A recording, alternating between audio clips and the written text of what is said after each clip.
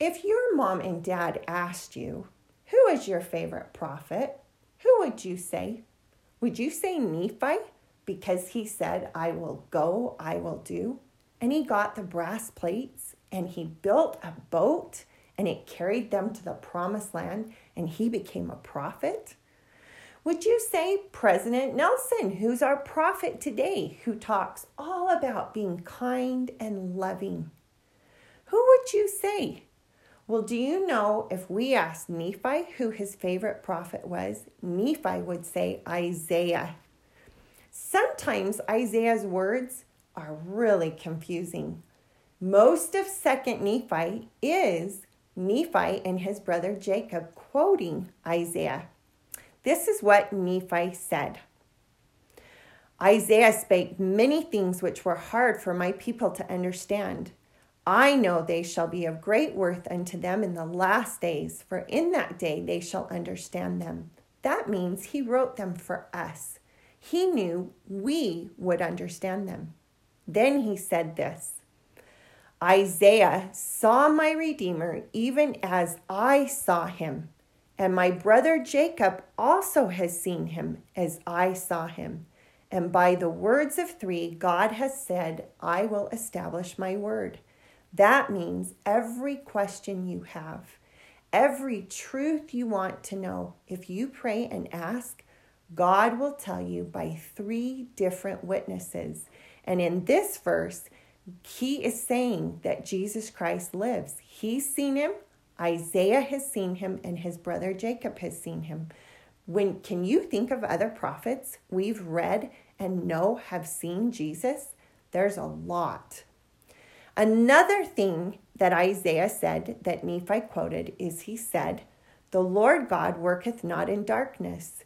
He doeth not anything save it be for the benefit of the world. For he loves the world, even that he layeth down his own life that he may draw all men to him. He inviteth all to come to him and partake of his goodness. He denieth none. Black, white, bond, which means in jail, free, male and female, all are alike unto God. What that means is Jesus Christ does everything to make us happy. He does everything for our good, and he wants all of us to come back. We are all Heavenly Father's children. Doesn't matter what we look like. Doesn't matter what we've done. Doesn't matter if we're naughty or we're good.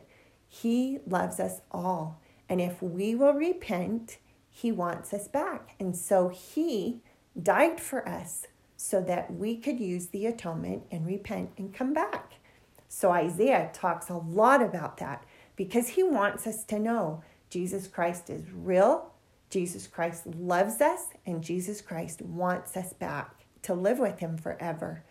And then he says this, for all this, his anger is not turned away, but his hand is stretched out still, which means even when we make mistakes and it makes Heavenly Father sad, his hands are stretched out, just like when we say sorry to our moms and dads and they hug us and tell us it's okay. Jesus is the same. He wants us back and he'll forgive us. He knows we're going to make mistakes. We just have to be really good at saying sorry. One of the other things Isaiah said is this. He has spoken from the mouth of the holy prophets from the beginning, which means even the very first prophet, Adam, talked about Jesus Christ. Behold, the way for man is narrow, but it lieth in a straight course before him, and he is the keeper of the gate. The Holy One of Israel, the Lord God is his name. It's kind of like when you drive on the freeway and the road just goes straight forever. Lehi saw the vision of the tree of life and the path went straight to the tree. Heavenly Father and Jesus Christ have given us this gospel, and the path is straight and it does not change. And if we follow it, it will lead straight to the tree and to the fruit, which is Jesus' love. Jesus talked about the words of a book, or Isaiah talked about the words of a book. The Lord God shall bring forth to you the words of a book, and they shall be the words of them that slumbered, What that means is we will have the scriptures, and they are the words of the prophets who have died, but they wrote them so that we would have them. And that goes with the witness of 3 people. We have way more than 3 prophets that testify of reading the scriptures and staying close to Jesus Christ, doing the church, saying our prayers, and repenting so we can get to him. One of the last things that it says is the redeemed of the Lord shall return and come with singing to Zion, and everlasting joy and holiness shall be upon their heads, and sorrow and mourning shall flee away. That's talking about the second coming, and we know Jesus is coming again, and it tells us we will be so happy and all sadness will go away. Nephi then said, I, Nephi, speak plainly that you cannot misunderstand. The right way is to believe in Christ and deny him not. Christ is the Holy One of Israel. Worship him with all your might, mind, and strength, and your whole soul.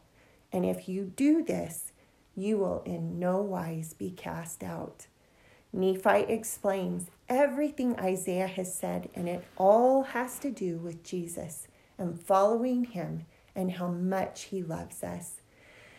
Just like Nephi's favorite prophet was Isaiah, we all have a favorite prophet, but all of them talk about Jesus and how much he loves us. I hope you know Jesus loves you, and so does Grandma.